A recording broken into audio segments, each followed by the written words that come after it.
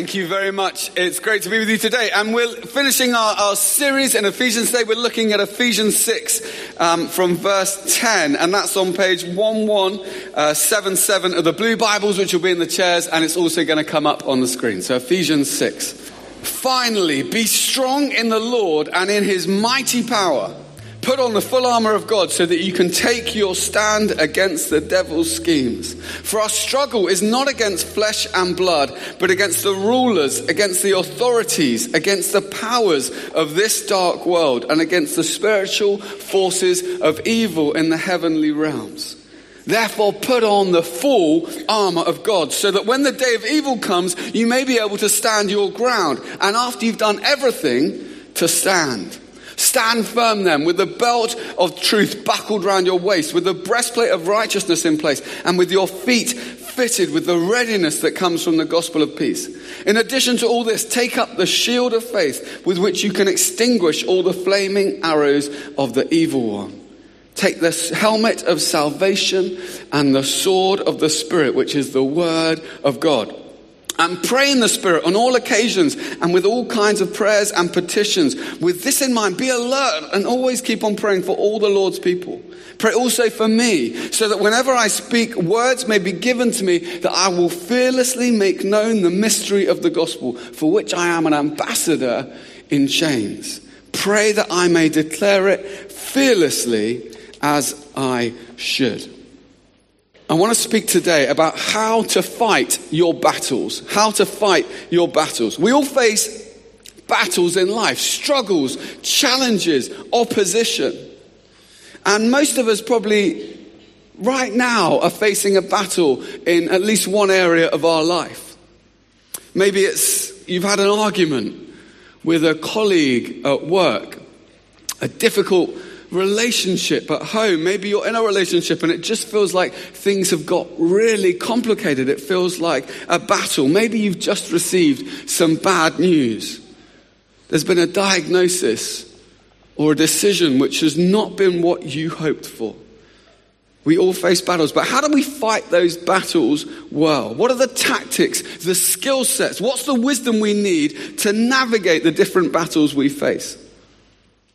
And what if some of the battles we face are not because we're doing something wrong, but because we're doing something right? What if there's a way to face those battles without fear and full of hope? Well, that's exactly what this passage speaks to today. And the first thing this passage teaches is that we have to wake up. Wake up.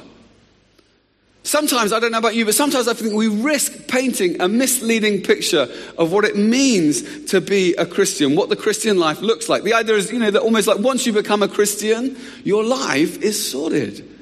It's going to be straightforward. It's going to be easy. You're never going to have another problem. You're never going to have another misunderstanding or fallout.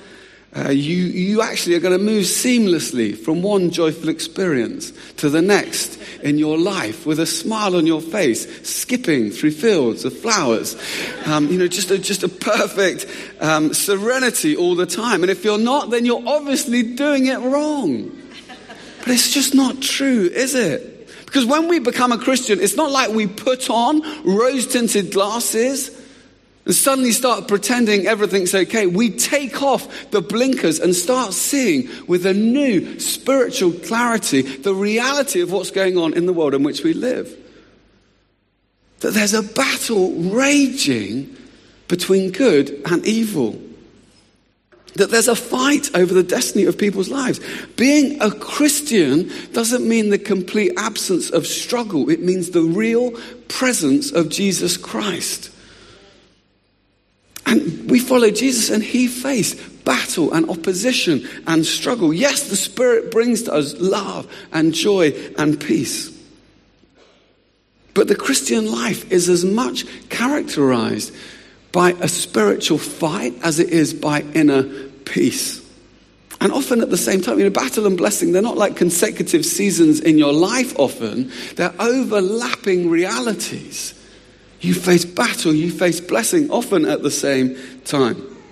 And when you place your trust in Jesus, it sometimes feels like you've stepped onto the field of play in a new way. I don't know if you've experienced that. I've experienced that. Suddenly it feels like it's more of a fight. It's more of a struggle. You're facing more opposition. But that's actually an encouraging thing, because the truth is you only get tackled if you're moving the ball down the field. And if you want to make a difference with your life, the price you are going to pay is opposition. We need to be aware of the reality of the battle we're in. We need to wake up. But also, we need to wake up to who our real enemy is. What if you could do me a favor? I want you just to picture in your mind's eye right now your enemy. Some of you are like, I can only pick one. Picture your greatest enemy at your moment in your life. Just picture that person. It might be a politician or a colleague at work or your boss or a love rival, someone who likes the same person you do and is sniffing around and stalking them on social media. And, why don't you just picture that person? Picture whoever it is, your greatest enemy in life, right? Lots of you looking right at me. That's really disconcerting. So just picture that person right now.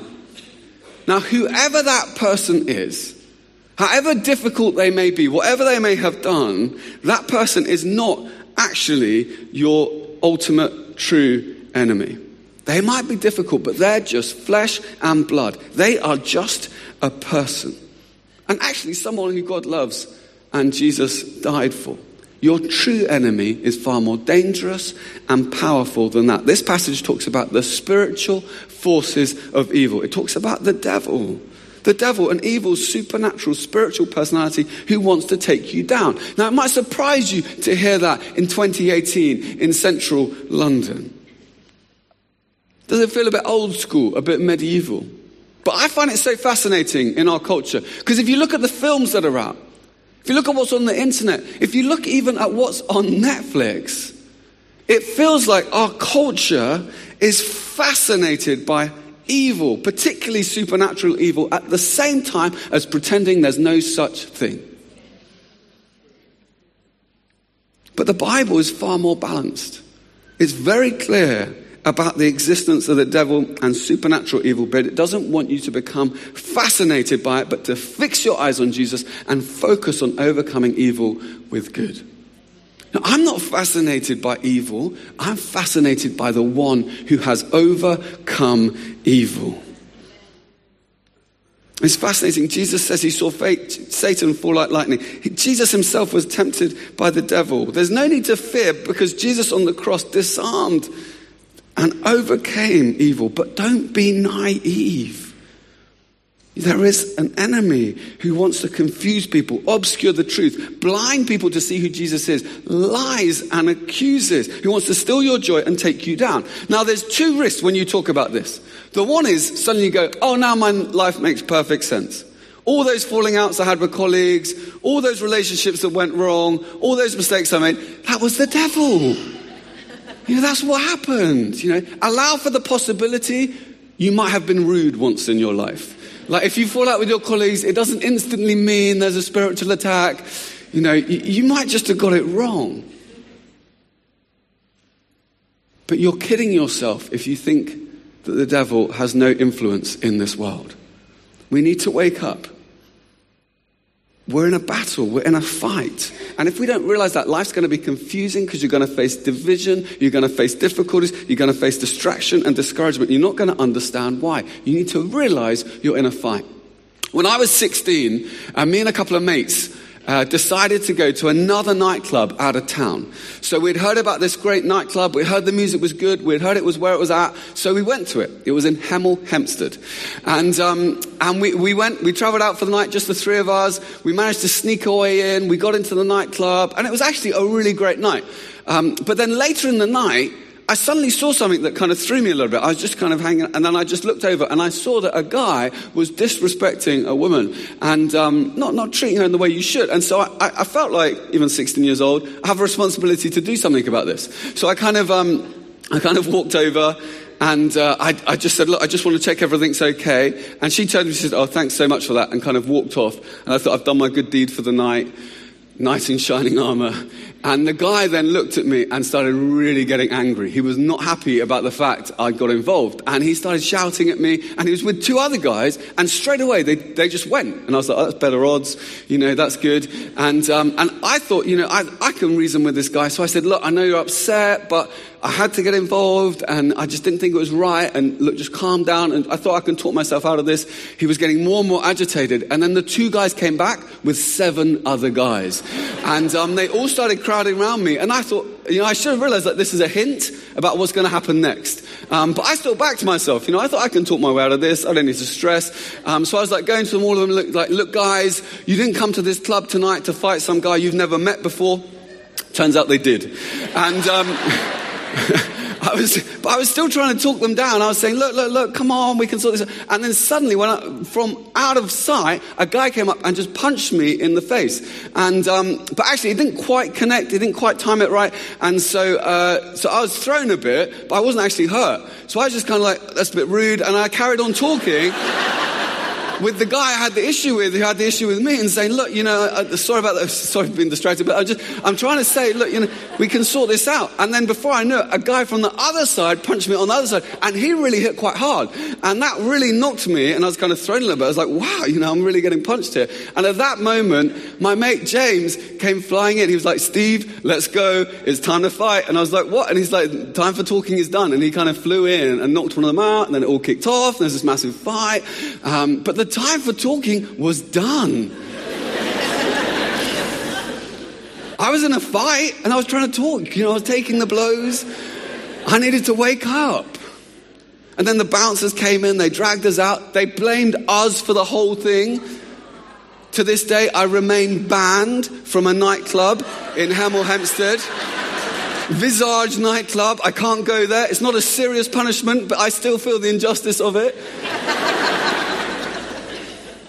You need to know you're in a fight. If you're in a fight and you don't realize you're in a fight, the simple truth is, sooner or later, you're going to get knocked out. Wake up. There's a battle on. We have an enemy. But then Paul also says, stand firm. What does fighting this battle look like? The way we fight is shaped by the one we follow. Jesus renounced violence at his own unjust arrest. He won victory not through military might on the battlefield, but by supreme sacrifice on the cross. But Paul uses this language of battle to try and get across to us what's going on. And his rallying cry 4 times in this passage is for us to stand firm, put on the full armor of God so you can take your stand, so be able to stand your ground. And after having done everything, to stand firm. He wants us to be strong in the Lord and in his mighty power, to be able to stand because of Jesus' presence with us and in us. So what does that look like? Well, you imagine Paul. He's there in prison. He wanted to plant churches all across the Middle East. He's got people he needs to be with, but he's been imprisoned. So what does he do with that opposition?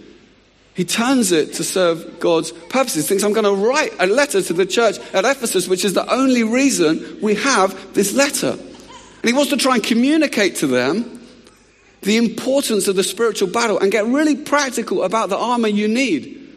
So what does he do? He's chained, most people think, to a Roman soldier.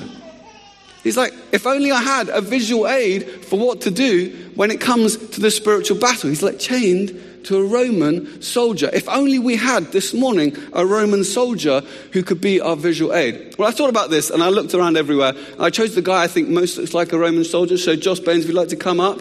Come on, Josh, don't be shy. Don't you think he looks a little bit like a Roman soldier? Yeah, I think so too. Well done, Josh. That's it. You come over here. So what is, just stand there. Perfect. So good. You look excited about this role. And, so Paul says, first, you need to put on the armor of God. God has given it to you, but you need to put it on. If you don't put on the armor that's God given to you, then you're kidding yourself if you think you're going to be able to stand. So what does he say? First, you need to put on the belt. Thanks. Slightly, yep, here we go. So the belt of truth. And this is really significant because in some ways belts are invisible most of the time, but they're actually invaluable because they hold the rest of the armor together. And truth is absolutely key if you're going to stand in the spiritual fight. The truth of who God is, the truth of who you are because of who God is and what he has done. You need to be committed to truth. Put on truth. But then he also says, put on the breastplate of righteousness. Here we are, Josh. There we go. That's a good. Fits quite well. And so put on the breastplate of righteousness and the helmet of salvation. It's amazing what you can find lying around. So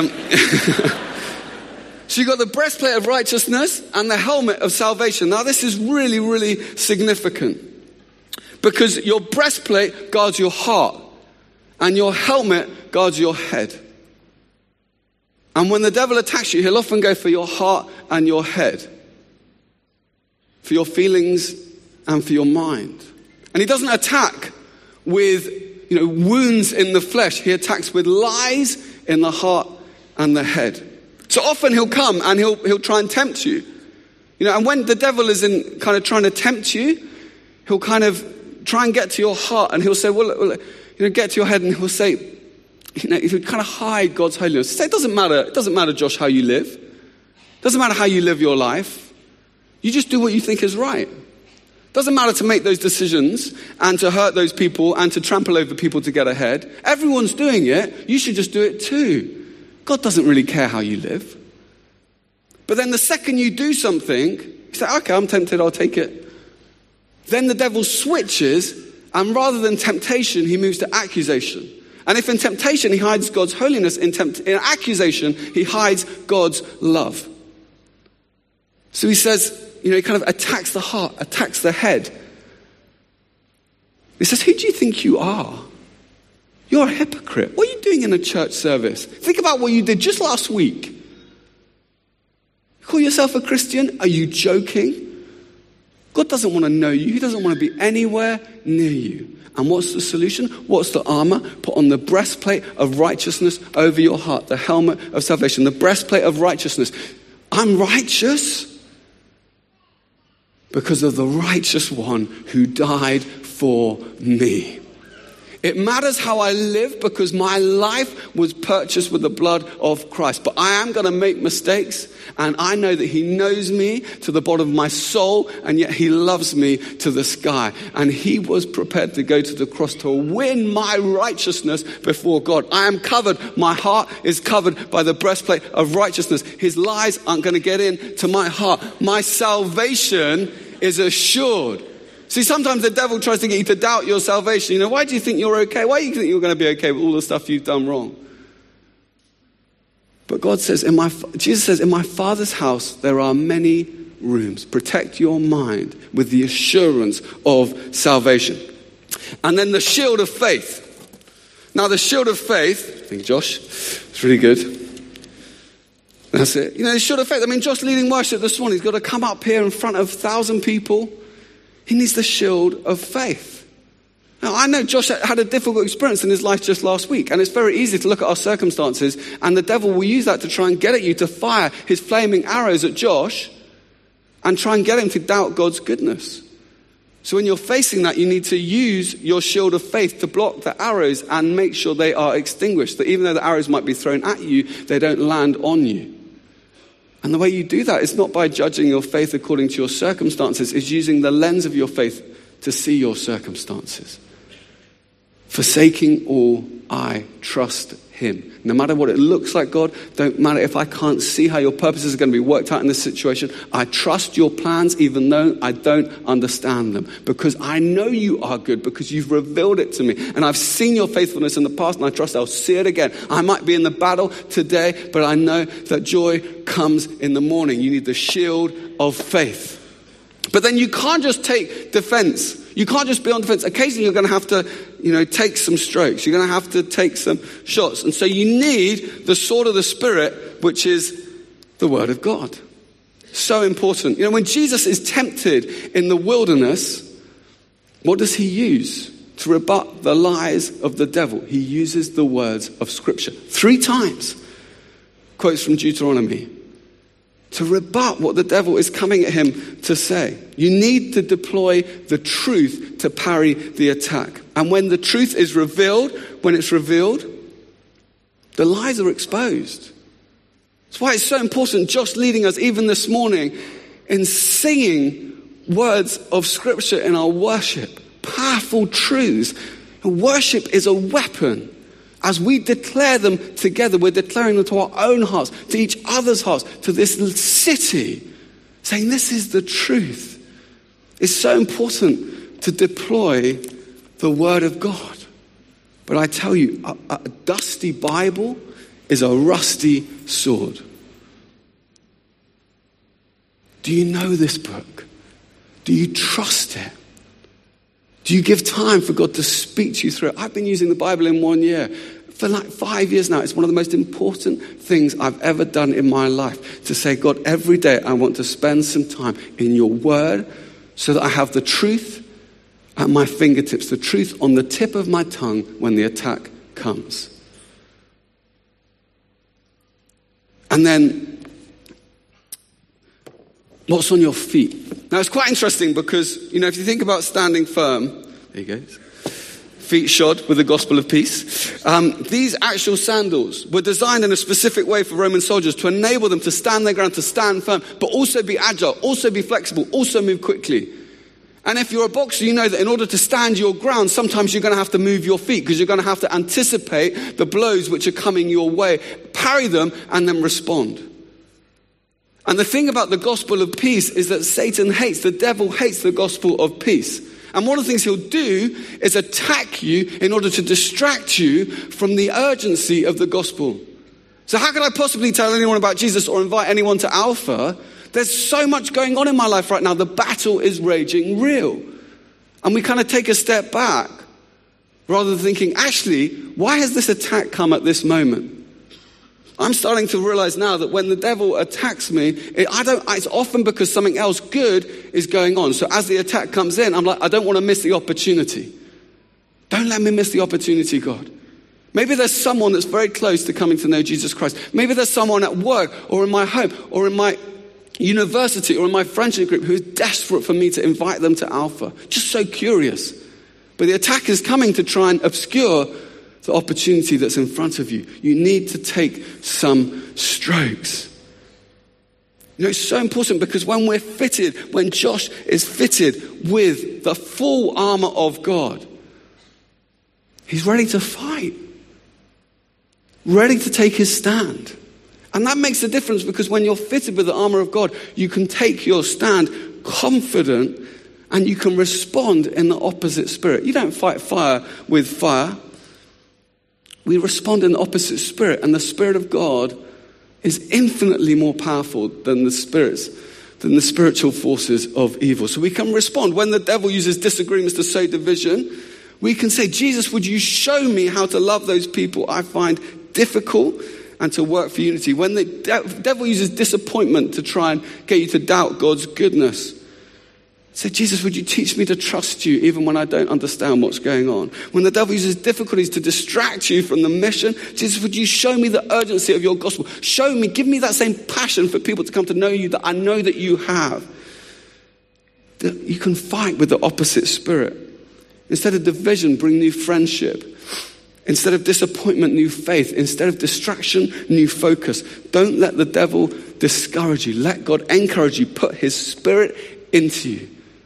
So that when the evil day comes, and we've probably all had experiences of that, those days when it feels like the hits just keep on coming. You're not scrabbling around going, where is the armor? You're ready, you're fit to fight, and you can stand your ground. Should we thank Josh?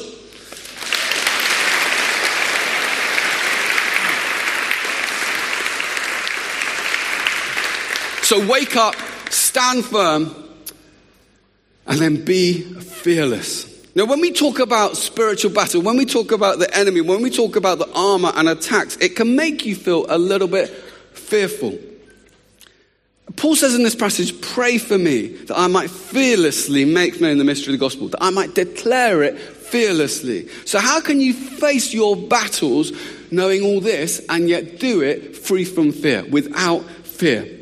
Well, it's so interesting. What does Paul say in this passage? Pray Pray, pray, pray, pray. Pray at all times, in all occasions. Pray in the Spirit. Pray for me. Pray for everyone. Pray, pray, pray, pray, pray. The more you pray, the less you fear. Why? Because prayer brings you into the presence of God. It brings you into the presence of the one who knows you and promises to protect you. A few years ago, Beth and I went on a trip to Tanzania. And I love wildlife. I really love wildlife. And so there was this opportunity for a few days to go to the Selous Game Reserve and to see a bit of safari. And so we took our camera and we're very excited about it. And when we got to our little Jeep, I noticed, I just thought it was interesting, it was a completely open-top Jeep. There was literally no top to the Jeep. It was just an open-top Jeep, and it was just us.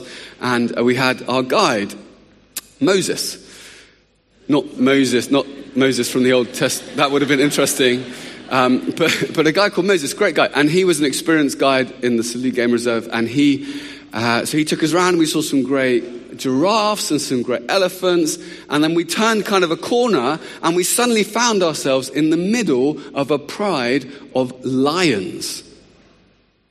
And I was suddenly very aware about the fact that this was an open top Jeep. Like they were like feet away and we were there. It was basically like someone had opened a can of baked beans and we were the baked beans. Like we were completely available. But Moses was super chilled. He was just like, oh, don't worry, it's fine. Looking at them, he was like looking at them.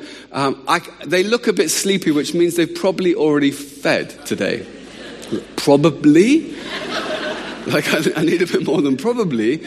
And he said, no, it's fine. So then two of them got up and started to get a bit more interested. And they actually started to prowl around the Jeep we were in. And I was like, Moses, they don't look that sleepy anymore. I started getting a little bit nervous. And I said, Moses, you sure this is okay? And he kind of paused for a second. He said, it's absolutely fine. As long as you stay with me and you stay in the Jeep. There's nothing to be afraid of. There's no way they're going to attack you. He said, if you panic and make a run for it, you're dead. So I was like, right. So it was funny. So we were there for about 10 minutes and they were just kind of circling us and eventually they got bored and they walked off and we kind of drove on. Now I tell you, it's interesting because in some ways I should have been scared. But because I was with Moses, I wasn't scared at all. His confidence made me fearless. So I could actually enjoyed being in what appeared to be quite a dangerous situation because I was with him and I knew he knew the lay of the land and I knew he knew those lions and he could read it. It's so interesting because it says in the Bible the devil prowls around like a roaring lion, dangerous. But it also says resist him and he will flee from you. And Paul at this point is in jail. He can die at any day. He's got lots of people that want to kill him. It looks in his life like evil has got the upper hand. But he knows as long as he has the Spirit of God in him, as long as Jesus is with him, he can be fearless in the face of the enemy. Why? Because he knows Jesus is with him. And he knows Jesus has fought, the devil has fought evil hand to hand. He's come face to face with evil and seen the worst that evil has to throw at us, and he's taken it on himself and he's taken it to the cross, and on the cross he has triumphed over the spiritual forces of evil. He's disarmed them and triumphed over them on the cross. And he's emerged victorious. I mean, don't let a battle you fear to fight keep you from the victory Jesus has already won in your life. You know, because of that, because we fight side by side in our battles with the one that has already won the war, we can be fearless. Fearless when attacks come. Fearless when bad news comes. Fearless when we face difficult circumstances. Fearless when the enemy tries to take us on and take us down. Why? Because there is no doubt how things are going to end. Jesus is the Alpha and the Omega. That means he knows the end before the beginning. He is for you. And he is not against you.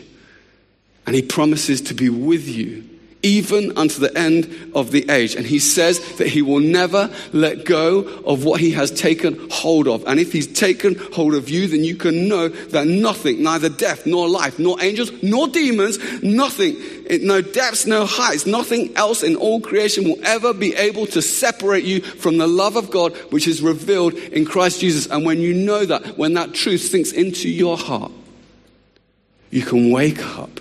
You can stand firm on the evil day and fight, fearless and unafraid, because he is with you, he is in you, and he is for you, and you can overcome evil with good. In Jesus' name, amen.